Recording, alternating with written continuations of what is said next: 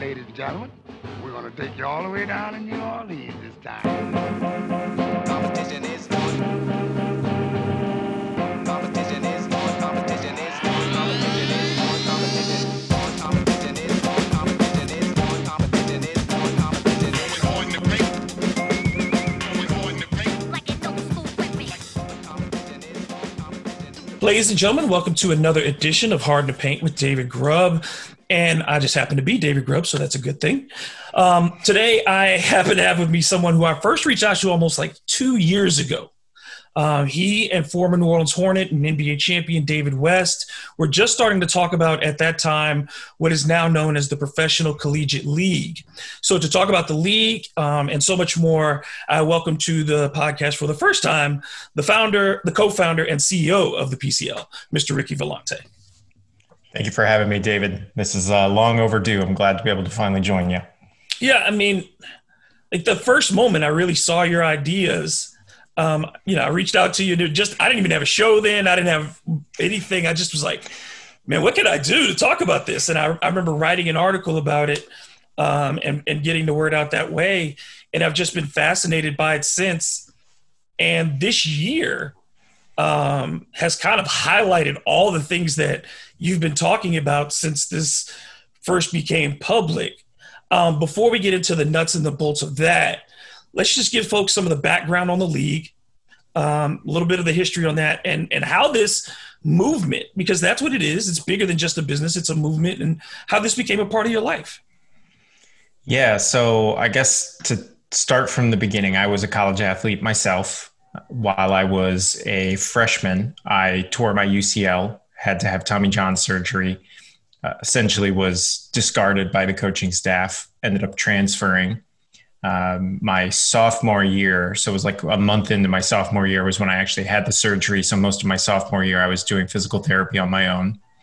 Ended up transferring to a school just outside of Cleveland, D2 school. Played a couple more years of baseball, finished out my undergraduate eligibility, got pushed in the direction of law school. And while I was in law school, I worked for the Mid-American Conference and for a year within the compliance and enforcement division. And so I got to see how from the inside, these, the campus compliance office, the conference compliance office, and the national conference compliance office in Indy, how they all interact with each other and how essentially they work together to make an example of every athlete that breaks the rules. And that didn't feel right to me. So when I was finishing up law school, my antitrust professor introduced me to this guy named Andy Schwartz, who had happened to be the economic case manager on the O'Bannon case. He's now the economic case manager in the Alston case. He had also worked the White v. NCAA case in the mid-2000s. His first sports law case was Raiders 2. So he worked, I think, on behalf of the NFL's league office on that case. But so a guy that had figured out that the antitrust laws and the labor laws applied to college sports really exposed all the issues that exist within this model. And so he proposed this, he handed me, we did this article on O'Bannon going through like the economic and legal implications of that decision. And when we were done, he handed me this like 6-page document that proposed what if the HBCUs broke away from the NCAA, had a third party or private partnership with a for-profit entity that would pay their players salaries, and the HBCUs would provide the educational context and the scholarships. And I was really intrigued. I had certainly thought about ways to combat the NCAA from a legislative standpoint, from a litigation standpoint. Right as I was finishing up law school was the Northwestern situation with King Coulter. So, seeing what it might look like if college athletes unionized, all of that ended up failing. And so this got my wheels turning. Well, let's just compete with the NCAA and make a better model. And, so we went down that path for about 18 months trying to convince HBCUs to join us. Ultimately, the match was kind of imperfect because what we wanted from the HBCUs was going to expose them to risk, whether it be from the NCAA itself, whether it be from state legislatures potentially messing with funding and things like that. If, all of a sudden the best basketball players in North Carolina are going to NCA&T and North Carolina Central instead of Duke and UNC, there might be a few politicians that are going to take note of that and maybe do certain things to curb that effect. And so we found that just wasn't going to be a great match from the HBCU perspective. And then also from investors, basically we were asking them to put up all the money to fund the salaries, but then we were only going to give them back 50% of the returns because we were going to have this major rev share with the schools. And so it just, from a fundraising standpoint, we ran into a lot of issues. From the HBCU standpoint, there was concerns of repercussions for joining us. And we decided, okay, there is no need to include higher institutions or institutions of higher education in the leadership of this organization, because the moment you introduce them, no matter who they are, you reintroduce all the conflicts of interest that exist within college sports. Right. So then we said, let's just do our own thing. Let's make 8 teams. Well, originally we were looking at maybe doing nationally, but then I spoke with some former commissioners of upstart sports leagues, talked with Ebersol from the AAF, talked with General Sullivan, who'd worked for the Arena Football League and for, I think, the previous iteration of the Women's Professional Soccer League before the NWSL. And so got a lot of feedback from them on they said stay away from the bigger market, from like the huge markets. Like everybody's going to tell you have a team in New York and have a team in LA. And everyone that tells you that is wrong, because the amount of money that you're going to have to spend to just, let alone get people to your games, so that people know who you are and that you exist, is going to be so exorbitant that there's no chance you're going to be able to get a return on that. So instead, build a really good league with a small geographic footprint and then expand to those bigger markets and go into them with excitement, as opposed to having to build something from scratch. And so that's why we ended up in the end deciding our 8 cities were going to be Philadelphia, DC, Baltimore, Richmond, Norfolk, Raleigh, Charlotte, and Atlanta. So that's I hope I've given you a nice little arc there of how the league developed. Yeah, and the funny thing is that this year, one of the things that I like the way you describe yourself is as a disruptive person. And of course, this year has been disruptive to us all. And I know it's been disruptive to the plans that you had, where you would want to have been at this time in development. What have been the challenges that you've had to face because of the pandemic and just altering the schedule for the start of the league? Yeah, it certainly it's impacted everybody. It's turned the entire sports world upside down, especially.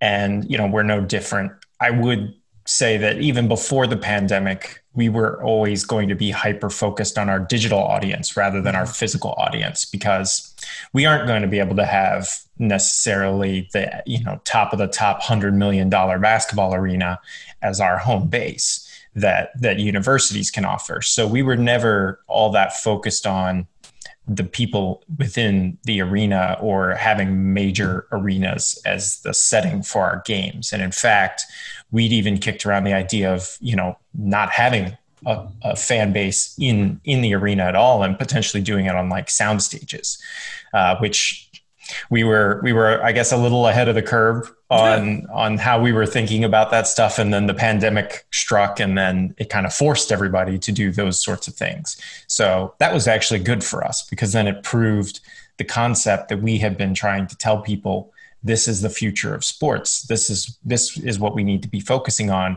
99% of a fan base never steps foot in your physical facility. So from that perspective, we need to be really, really focused in and keyed in on how the viewing experience is going to be for our products digitally. And so that's been a good thing for us that people have now seen. We're not crazy. This can be done. You can pull off a really high quality basketball product and not necessarily have fans sitting there. I enjoyed it better, frankly. because it made the Yeah, I focus mean, more on basketball. It took all the annoying parts of having to watch people climb into the stands and move out of stuff.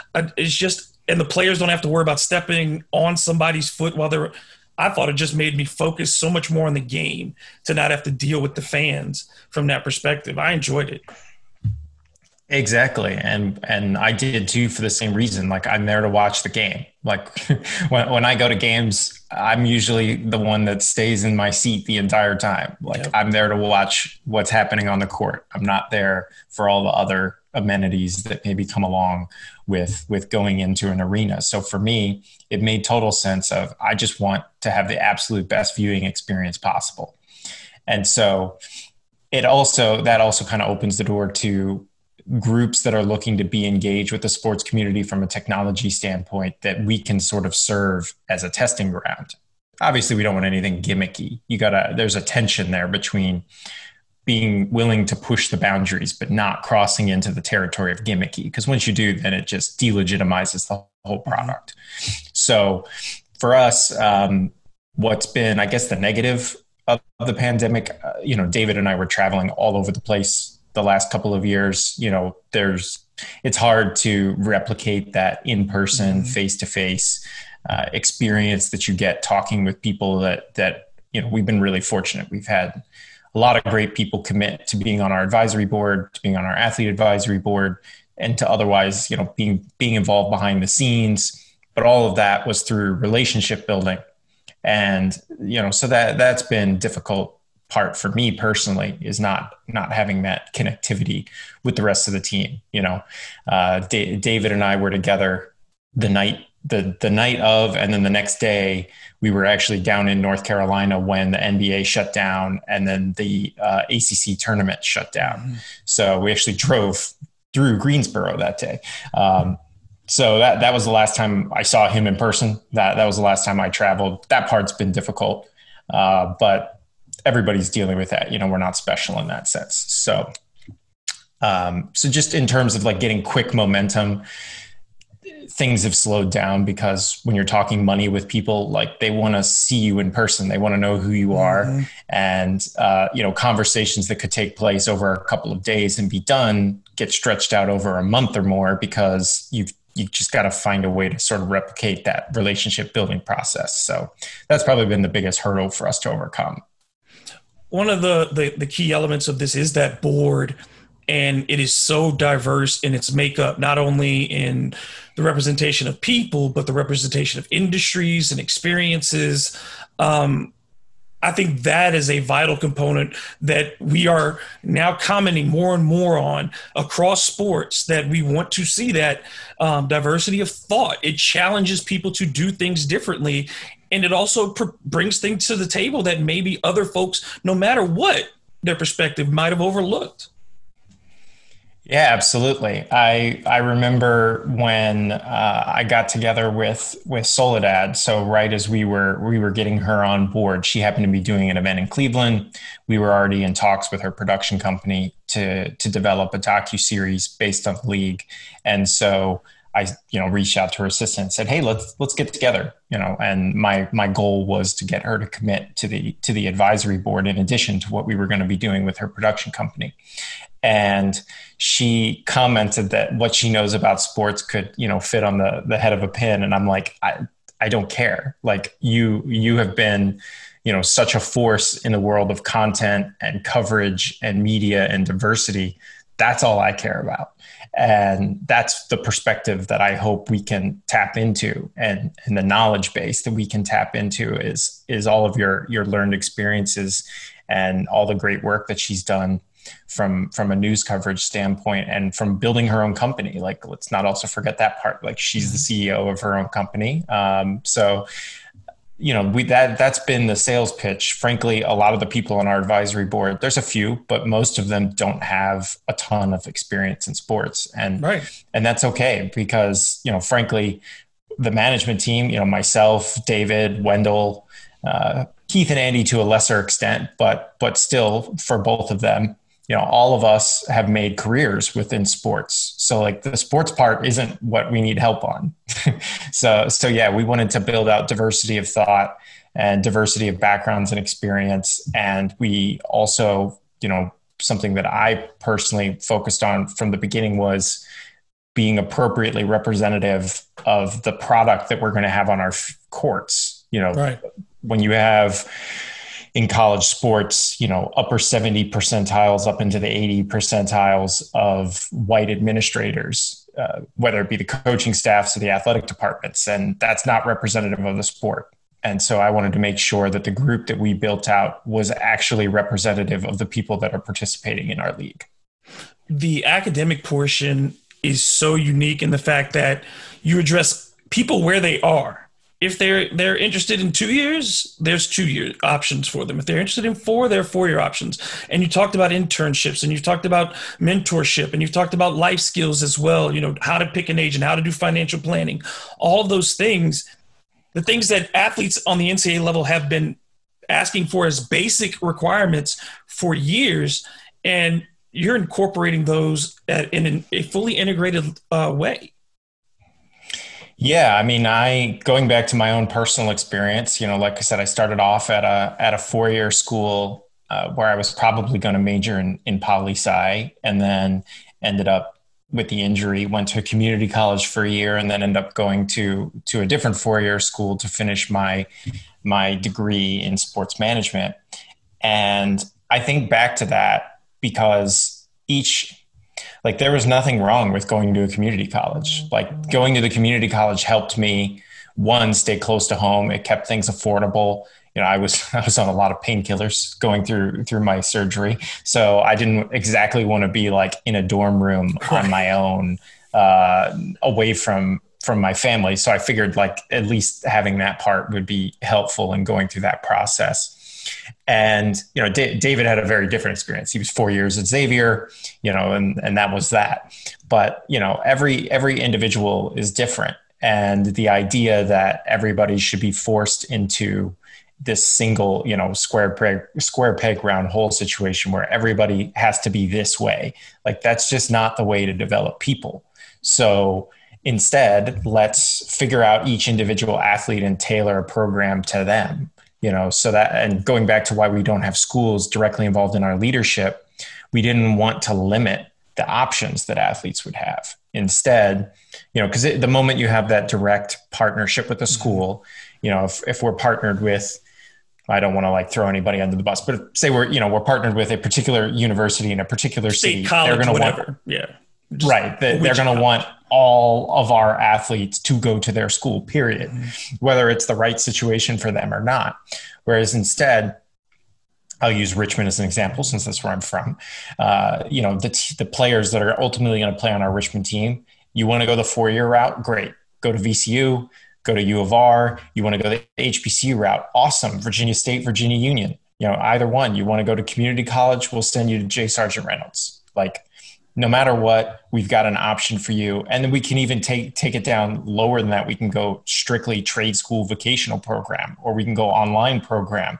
If you'd rather go to like Arizona State's, like totally online sport management program, like we can do those sorts of things so that we can find the right fit for you, as opposed to telling you, you've got to do what we tell you. And I think that's the way that college sports should be, but we all know that's not the way it works. No, it absolutely doesn't. Because it's essentially 1-year contracts over and over again and it doesn't matter. You can get a 4.0. This, you like say you got hurt and now you're of no use to me. You didn't do anything wrong. You got hurt in the execution of your, athletic responsibilities. But it doesn't protect you.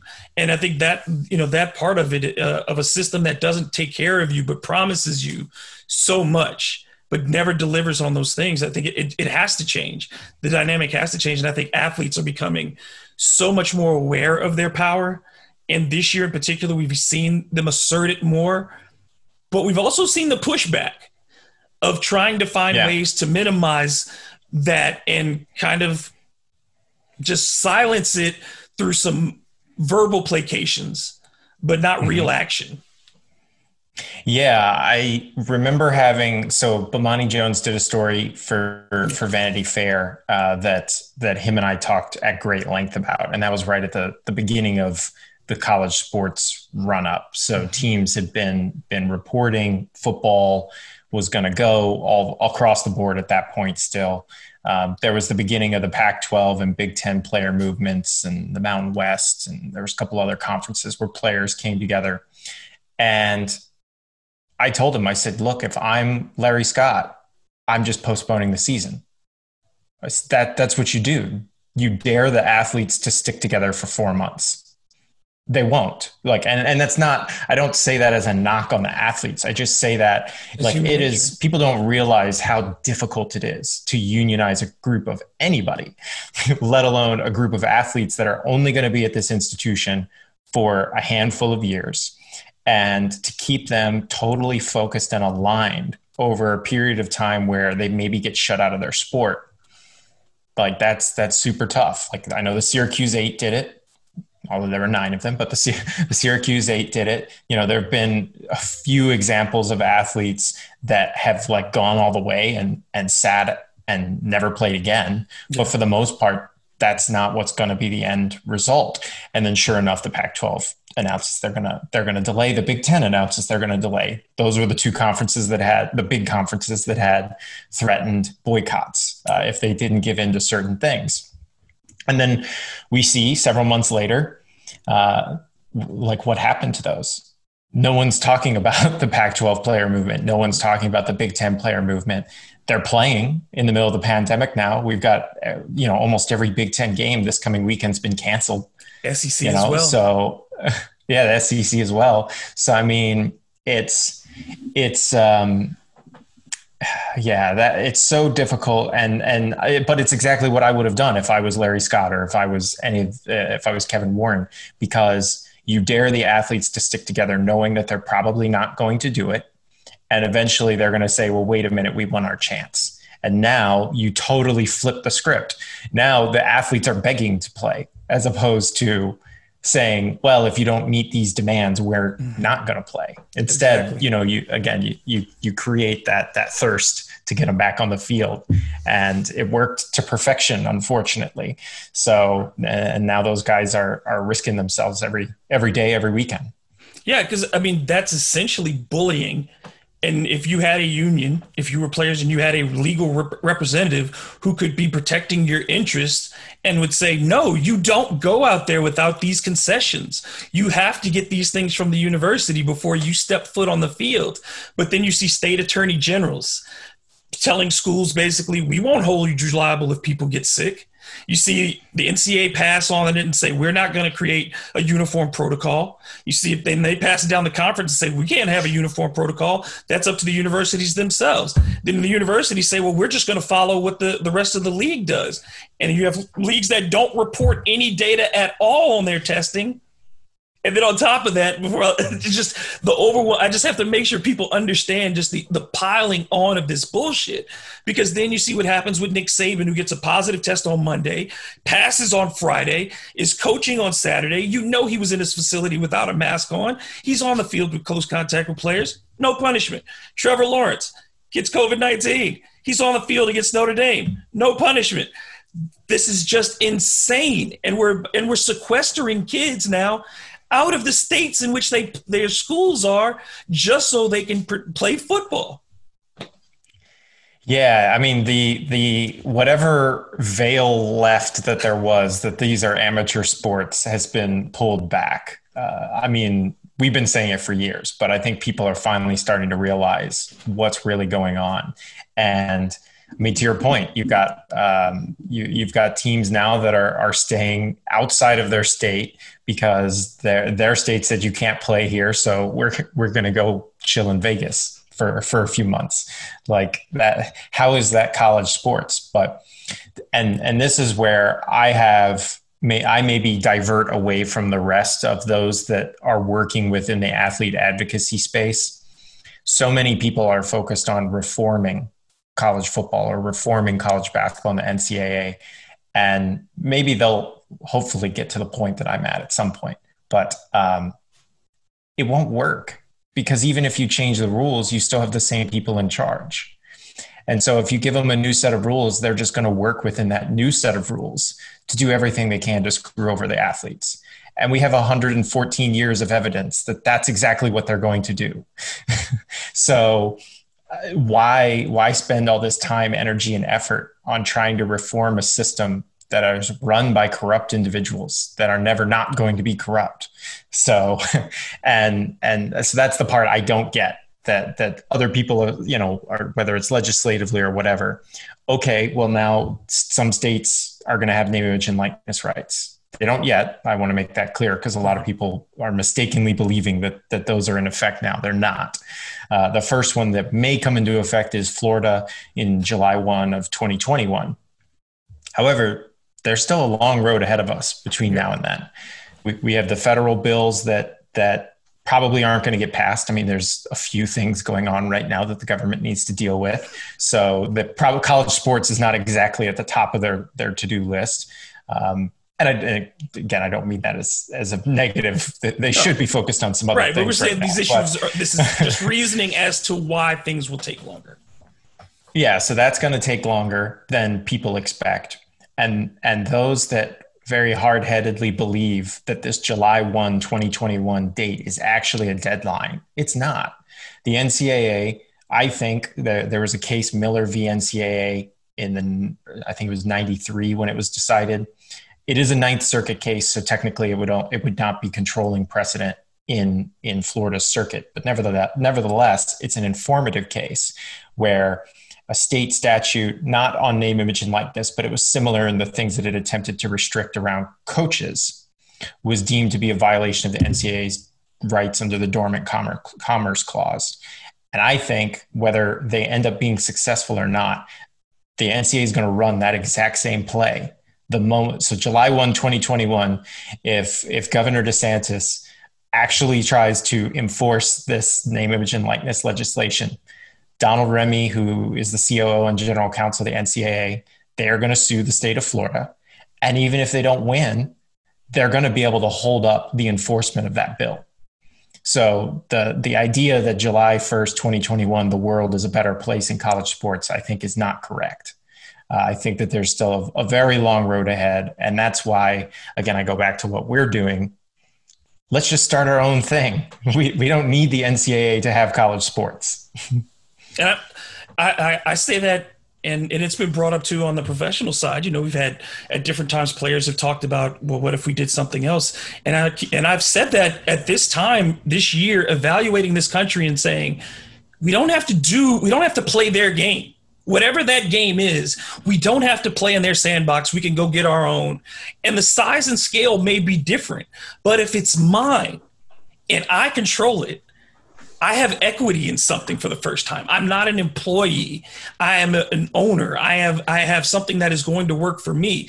And as long as the players don't have standing in those boardrooms with those university presidents, as long as the system is built on profit under the guise of nonprofit, these things, they cannot be fixed, because they're just going, like you said, they're going to figure out the loophole and the way to put the punishment. The punishment always falls on the kid and never the institution, not in any meaningful way, and never on the coach, not in any meaningful way. And it's just, they know that they have particularly poor families over that barrel of saying, this is your only way out. When they know good and darn well that most of those kids, they don't care if they graduate. They just want their bodies until they use them up and spit them out. Yeah. And I mean, and even in the coaching spot, like I would feel remiss if I didn't bring up, when the DOJ and the FBI took their shot at college coaches, they fell flat at any moment that they tried to get a white coach. They went after Will Wade. They went after Sean Miller. They went after Rick Pitino, but their case was just flimsy enough that somebody with that financial wealth independently was going to be able to bring forth a legal team that would rip those tiny little holes apart. And now all of a sudden the case falls apart. And the Southern District of New York does not bring suits that they're going to lose. That is not how they operate. That's not the reason why they have. In general. Yeah, that's why the Southern District of New York has such a high conviction rate. It's something like 95 or 96%. Like, it's because they don't bring lawsuits that they're going to lose. And so they can get Book Richardson. They can get Merle Code. They can get those guys that don't necessarily have the wherewithal to put up as strong of a defense. And they also know that the optics of it, like they can paint these people to be quote unquote criminals and no one will look twice. They'll just agree. Mm-hmm. And that's just, it's an egregious miscarriage of law. And it's I mean, that's what it is. It's typical though. It's getting the guy on the street corner selling the vial and not getting the people who are bringing it in or distributing it. You're just getting the little guy off the street to make people feel good. We did something. Look, he's the bad guy. Cause there's no we don't apply that kind of deniability for anybody else except in college sports, where people can constantly walk around and say, I had no idea why my player got this amount of money. I had no idea that we were recruiting with hookers. I had no idea that all these things were happening.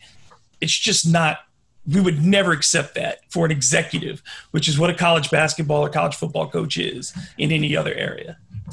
I think back to my personal college experience. And again, I just played baseball. I didn't even play a mega revenue sport. And at both the Division II and Division III level, my coach knew everything that went on. Everything we did, they knew. Almost instantaneously. If there was a house party, the coach knew exactly which house we were at. They knew who was there. Like, that's the way that these college campuses work. So the idea that these coaches making millions of dollars, whose programs generate tens of millions, if not hundreds of millions of dollars a year, don't know what's going on their campus. If you actually believe that, you never participated in college sports in any way. Or even new athletes. Because if you know right. them and talk to them, that you can't be 10 minutes late for class, somebody knows. There are eyes everywhere. It's that kind of, and it's the same when the NFL does this thing and they say, well, we didn't know they do FBI background checks on people, on players. But then you see stuff like, the Tony La Russa thing where, hey, it's Tony La Russa. We got to be respectful of Tony La Russa when he gets a DUI. Had that been a player, it doesn't go down like that. And had it been a non-white coach, they would have probably already been fired too. Oh yeah, that had been Ozzie Guillen doing that and saying, "Do you know who I am? I'm a made man," and sticking your ring out of the. Come on, man, that does not go well for Ozzie. No. Not in the least. No, but and then you got Dusty, who's got to fight and claw just to get another chance when all he does is win everywhere he goes. Every team that he's taken over, he makes better. Every team. He brings you right to the doorstep. And it's like, and what he did with the Astros this year, salvaging what could have been the worst potential situation ever. Oh, yeah. Like huge hat tip to him. It was difficult for me because obviously, being a Cleveland fan, we had Trevor Bauer, we had the Indians and Astros went against each other a few different ways. So I certainly know love lost for the Astros and they certainly deserved the punishments that they got. And the players, frankly, also deserved some punishments. But once they hired Dusty, I was like, oh man, I'm conflicted now because I want Dusty to do well, but it's the Astros. Yeah, I'm a Yankee fan, so my Astros hate, and the Astros were the team that I grew up with, because being from Louisiana, you drive to Houston. We had family in Houston. So I spent many a day in the Astrodome watching that team over the years. So I have some affection for it. But once they came to the American League and then what's happened the last few years for the Yankees in particular with them, it's just, but for Dusty, I wanted him to have that opportunity to go up against the Dodgers. Since he had, that's where he made his name as a player.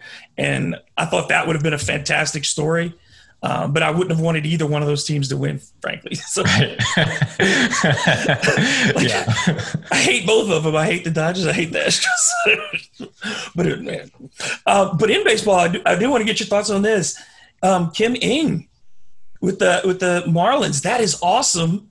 The highest ranking female in baseball as general manager. Of course, she has that experience with Jeter and with Mattingly and other folks going back to their time with the Yankees. But it seems like for 6-7 years, she's been on the list of people who should be a GM.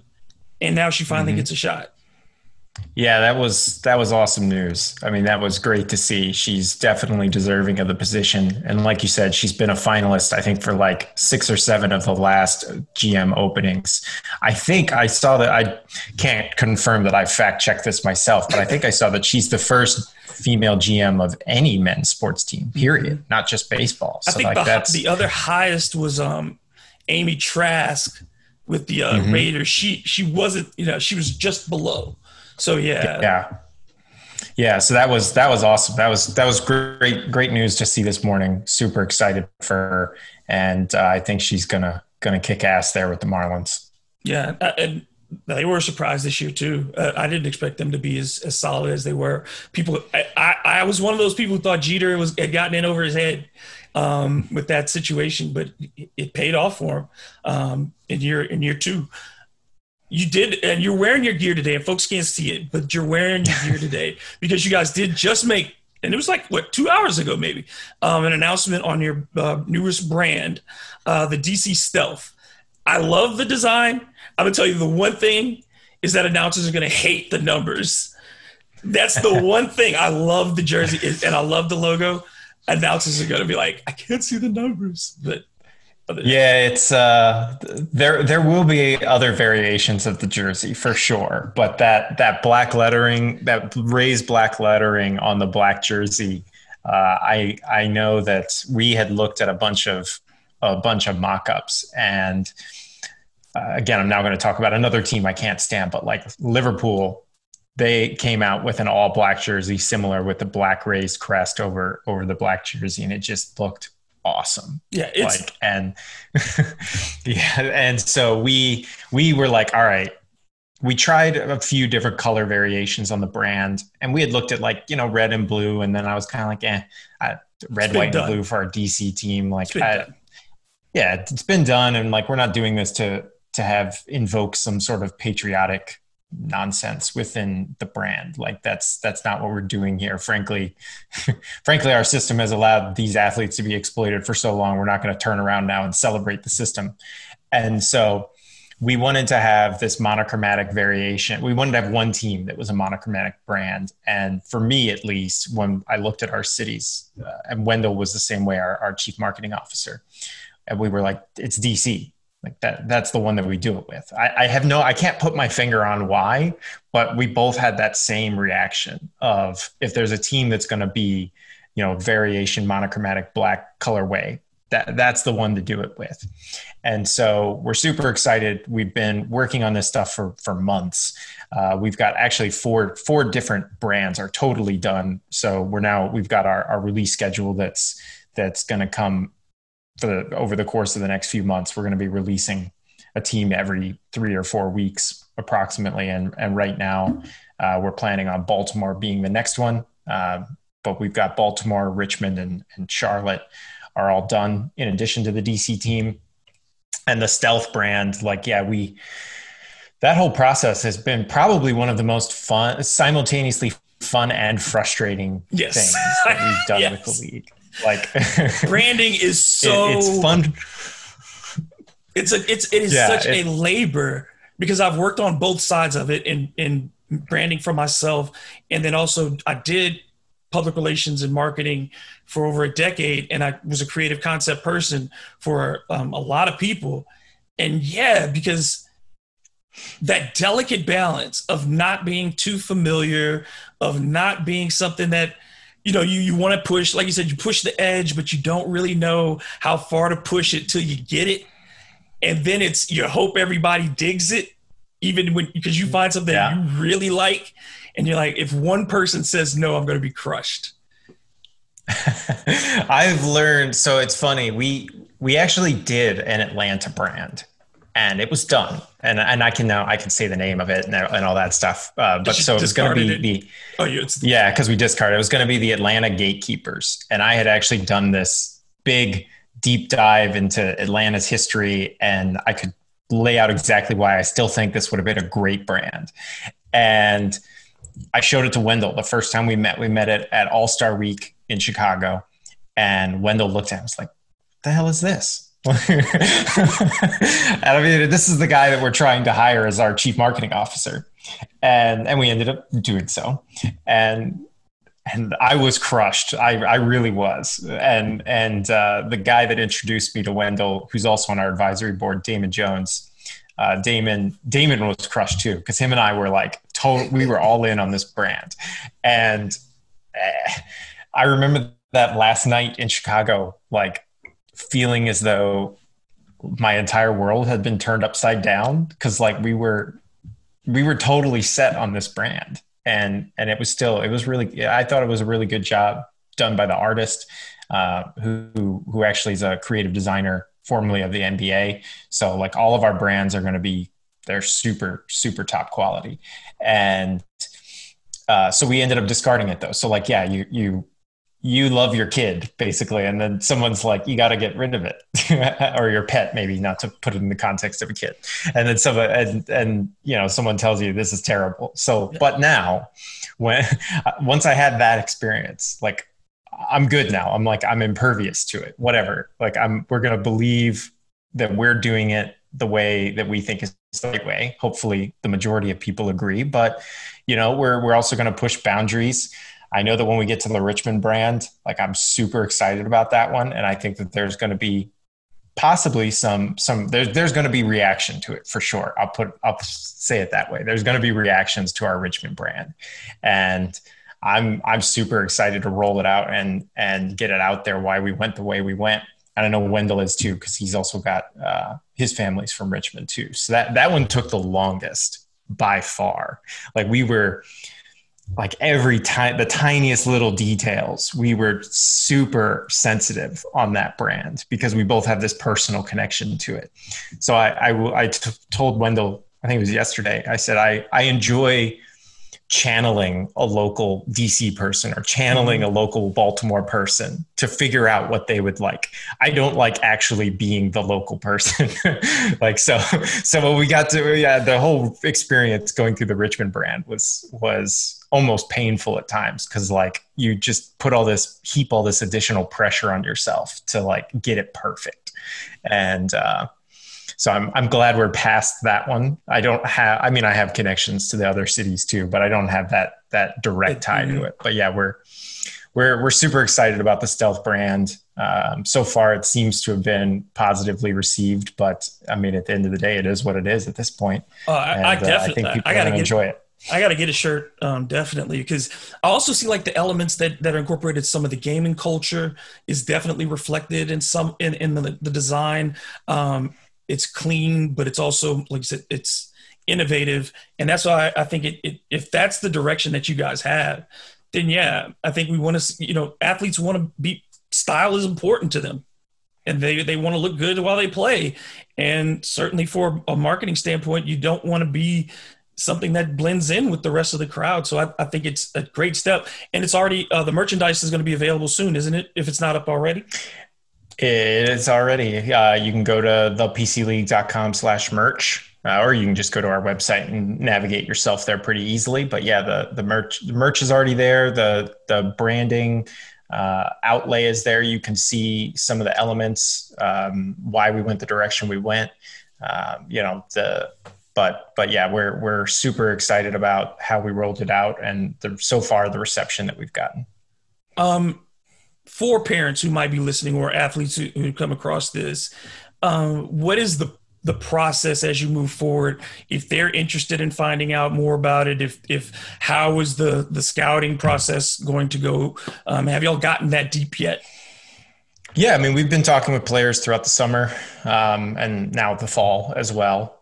We've been keeping an eye, obviously going back to challenges, going back to your earlier question, not meeting players in person. That's been a big deal for us, because the good news is the NCAA, self-inflicted this like no contact period for a rather long period of time for future recruiting classes. So we kind of had an open door to just reach out to players and connect with them.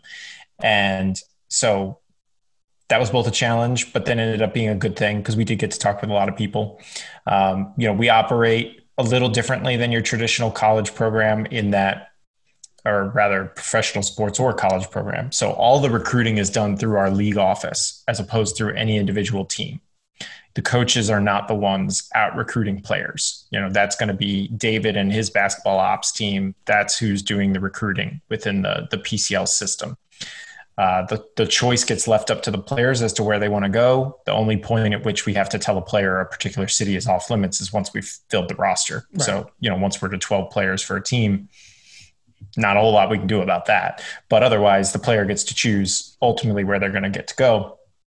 And so in terms of players and their families reaching out, we've got our website set up. You can go and see exactly what sort of compensation packages are going to be offered. You can see, the scholarship component of this, which I know we touched on, but like you can complete your education on a non-continuous basis. So, you can go to league and come back and finish your degree when you're ready. So you can get all that information on the site.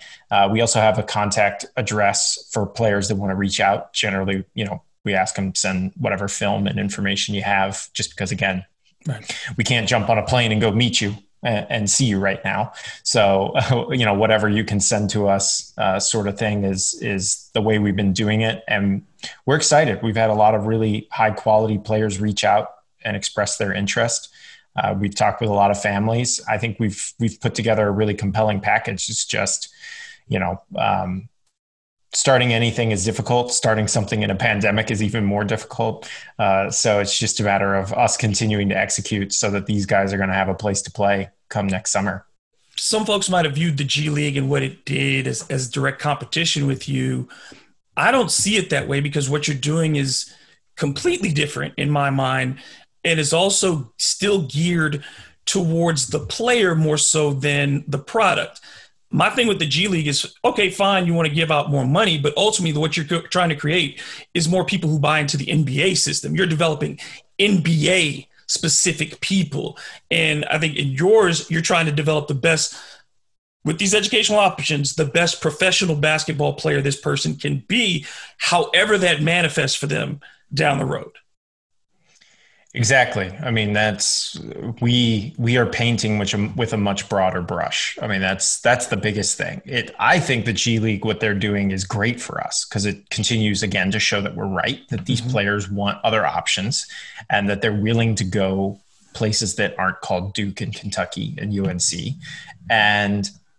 But at the same time, it's such a discrete opportunity. It's only going to be 5 or 6 players for the first few years. Maybe they expand it, though. Maybe once the one and done rule goes away, they just drop this team. We don't, there's no guarantee that there's going to be a second or third season of, I think they're called the G League Ignite. So I think it's good for us in that it's a proof of concept piece to it, but then it's also not all that competitive to what we're trying to do, because we want to have 96 players. They're going to have 6. And there's over 4,300 Division I scholarship basketball players right now. So, even if we're successful, that's 0.5% of the entire player pool. And quite frankly, to be direct, there are going to be a number of schools that do not return collegiate basketball programs next year. There are going to be schools that have to cut back in their budgets. There may be schools that don't come back next year. Right. And so, the NCAA can't cover for all those kids. They won't be able to do it. The NBA certainly doesn't have a home for all those kids. And there are going to be a number of elite prospects who, it just does not make sense for them to do this anymore, to go through this system of, I'm not getting anything other than what I have to hide or go through this charade of getting. And ultimately, you don't have anything long-term to trade in for it if it doesn't pan out. And we see all these kids, it's not about the one and done. It's about they have no other preparation for anything, no gateway to anything.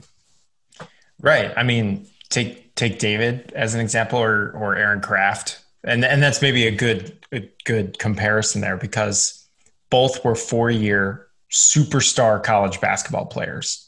Now, David ends up, going to the league and having arguably a Hall of Fame career and playing for 15 years in the NBA. Aaron was lucky to get into the European leagues, but they were both incredible college basketball players that generated so much money for their schools. Aaron Craft, both of them could have walked out of college with 600,000 plus whatever they get endorsement wise, plus not being restricted in what they could major in and otherwise the classes that they would take because our season's in the summer as opposed to during the school year. So that guy that's going to be in college for 4 years, I think has more opportunity with us than with the NCAA. I know that everybody's hyper focused on the one and done players, and I get it. Like those are the names that everybody knows. So of course we're going to talk about them more, but the 2 and done guys, the 3 and done guys, the guys that go all the way through, and then, maybe they get into the NBA or maybe they go overseas, like the PCL is going to be a great home for that entire range. And the other one I would throw out, or a couple other ones I would throw out because of our expanded outlook on education, guys that are academically ineligible. Instead, if you go our route, we can build you up through the community college. We can build you up through an online program or a vocational school, trade school, learn to do something with your hands, but still get a valuable education out of it. That athlete, whereas, everybody knows that player that, is better than Michael Jordan or better than LeBron James, but never played in the NBA and they just play, street hoops sort of thing. Like everybody knows that guy that didn't get the chance. We think that player we can scoop up and provide an opportunity to build up and hopefully be successful on and off the court. And then international players, right now, Avdija, I know the Cavs are looking at taking him. We aren't going to know how he works within professional basketball in the US until he steps foot on an NBA court. All we know is what he did in the Israeli leagues. Yep. And he was getting paid over there. So like, why would he come to Duke or whatever blue blood program you want to pick and not get paid probably since he was 16, 17? If you're really good, Tony Parker was getting paid at 14. Porzingis was getting paid at 14. Yeah, so like you're already ineligible. So like that group of players that want to know and want to have a better platform before going to the NBA, which we've talked with players like that from Asia and from Europe, especially, that's another great stepping stone that the PCL can provide is, okay, come and play against some of the best college age talent in the country, in the world, and get paid while you're doing it. You don't have to give up your salary. We're still going to give you a salary and we're still going to provide you with an education. And maybe that education isn't the focal point, but like if you're a foreign born player that doesn't speak English, like, hey, let's get you into some English classes, so that we can start to prepare you from a media standpoint. Like, let's build you up in that way, because you're going to have, branding, personal branding is such a critical thing, especially in basketball. Like, we'll build you up in that way while you're with us. So I think that the PCL model, its flexibility, that's why I was so focused on maintaining that flexibility within the PCL model, so that we could be something for a whole range of players and not just focused on the one and dones. And it's not coach focused. The coaches will not be the stars of your league. You don't have to kowtow to them because you're hiring people with a common purpose, which is to develop these players. Yeah, wins and losses are part of that, but you want to give those players what you're promising them, which is competitive basketball development. Yeah, exactly. And I go through this at length. We do have one coaching staff in place. We're probably going to be announcing them in the next couple of weeks here. We've been talking with others. I go through just one conversation after another with them to say, like, we need to rewire your brain. You're not a recruiter anymore. That is not your primary job. What I want you focused on is developing and coaching basketball players, which sounds crazy that we should have to like be so explicit about it, but that's what the college system, if you don't recruit well, you don't keep your job. It doesn't matter how good of a coach you are. So they're all hyper focused on recruiting and not necessarily on coaching, even though they all hate recruiting.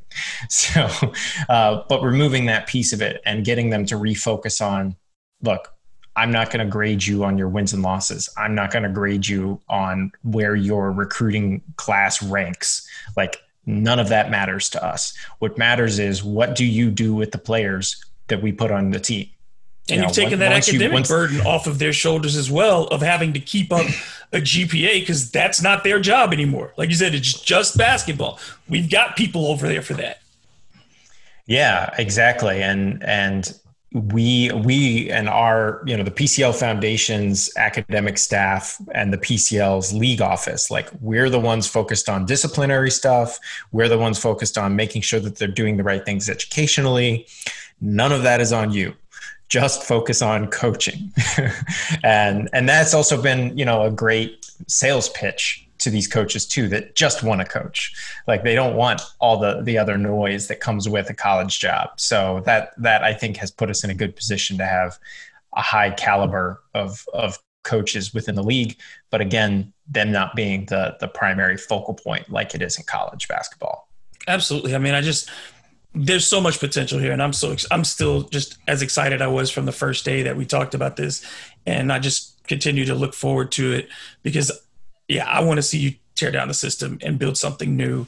And so I'm glad you're an agent of chaos in that regard, and I'm glad we've gotten to know each other, and I hope this relationship continues. Tell folks also about your podcast, Forward Thinking. You've had some amazing guests on there, and I think it's also done a great job of not only promoting your message, but expanding people and bringing them into it. Yeah, that was the original idea. It was like, look, we've got access to a lot of great people, and we're obviously trying to amplify our own message, but there's a lot of things that sort of naturally just tuck right in with what we're trying to do. And so we were very fortunate. Soledad was our first guest. And then I think we had Andre Iguodala, I think, was second. Like, within that first group of 5, we had Baron Davis, Andre Iguodala, Soledad, Bomani Jones, and Howard Bryant. Like, we did a great lineup there. And then we had Wendell Pierce, keeping to the Louisiana ties. Wendell was amazing. We went for 2 hours, and we actually had to stop him because we were like, you probably got other stuff to do today, man. Like, you're kind of an important person. Like, you probably got other stuff. So, but that was an incredible conversation.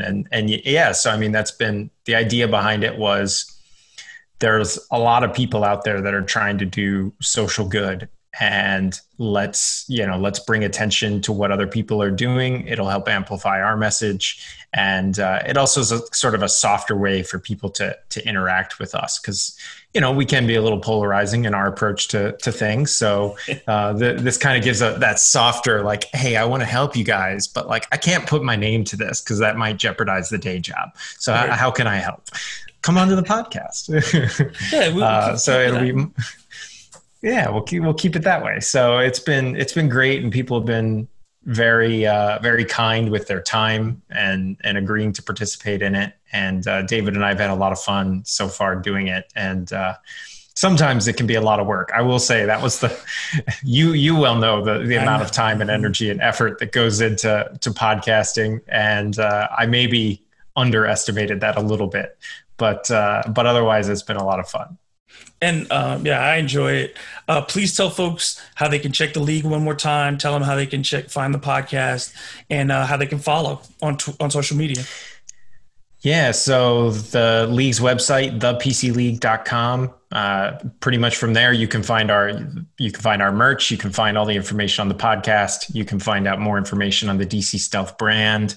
On Twitter, we're at @the_PC League. And then on Instagram, we're at the PC League. And Forward Thinking, we're on every major podcasting platform. And like I said, you could at least find more information about us at the PCL's website. Do you have a new one coming up soon? So we just yesterday we actually released an episode with the PCL team, which was interesting, getting the 5 of us together. So we talked about how each of us came to be a part of the PCL, and then we talked about the Stealth brand, Wendell especially got a chance to shine, to talk a bit about how we built this brand out. And then coming up, we're still getting dates finalized and everything, but so I don't know the specific order, but we're going to have Jeffrey Kessler is going to be joining us. He was the lead counsel on the O'Bannon and Alston cases. And he also was, a critical member in getting free agency in the NFL.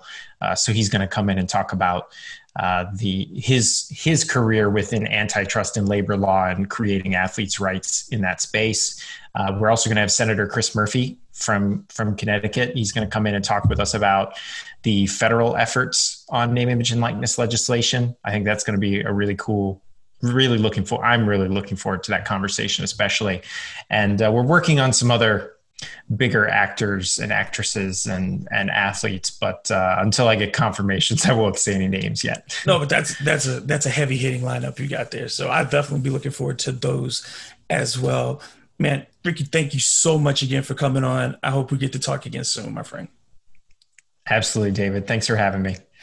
You're welcome. So until the next time, for Ricky Vellante, I am David Grubb, and this has been Hard in the Paint. I'll talk to y'all again on Monday. Thanks for listening.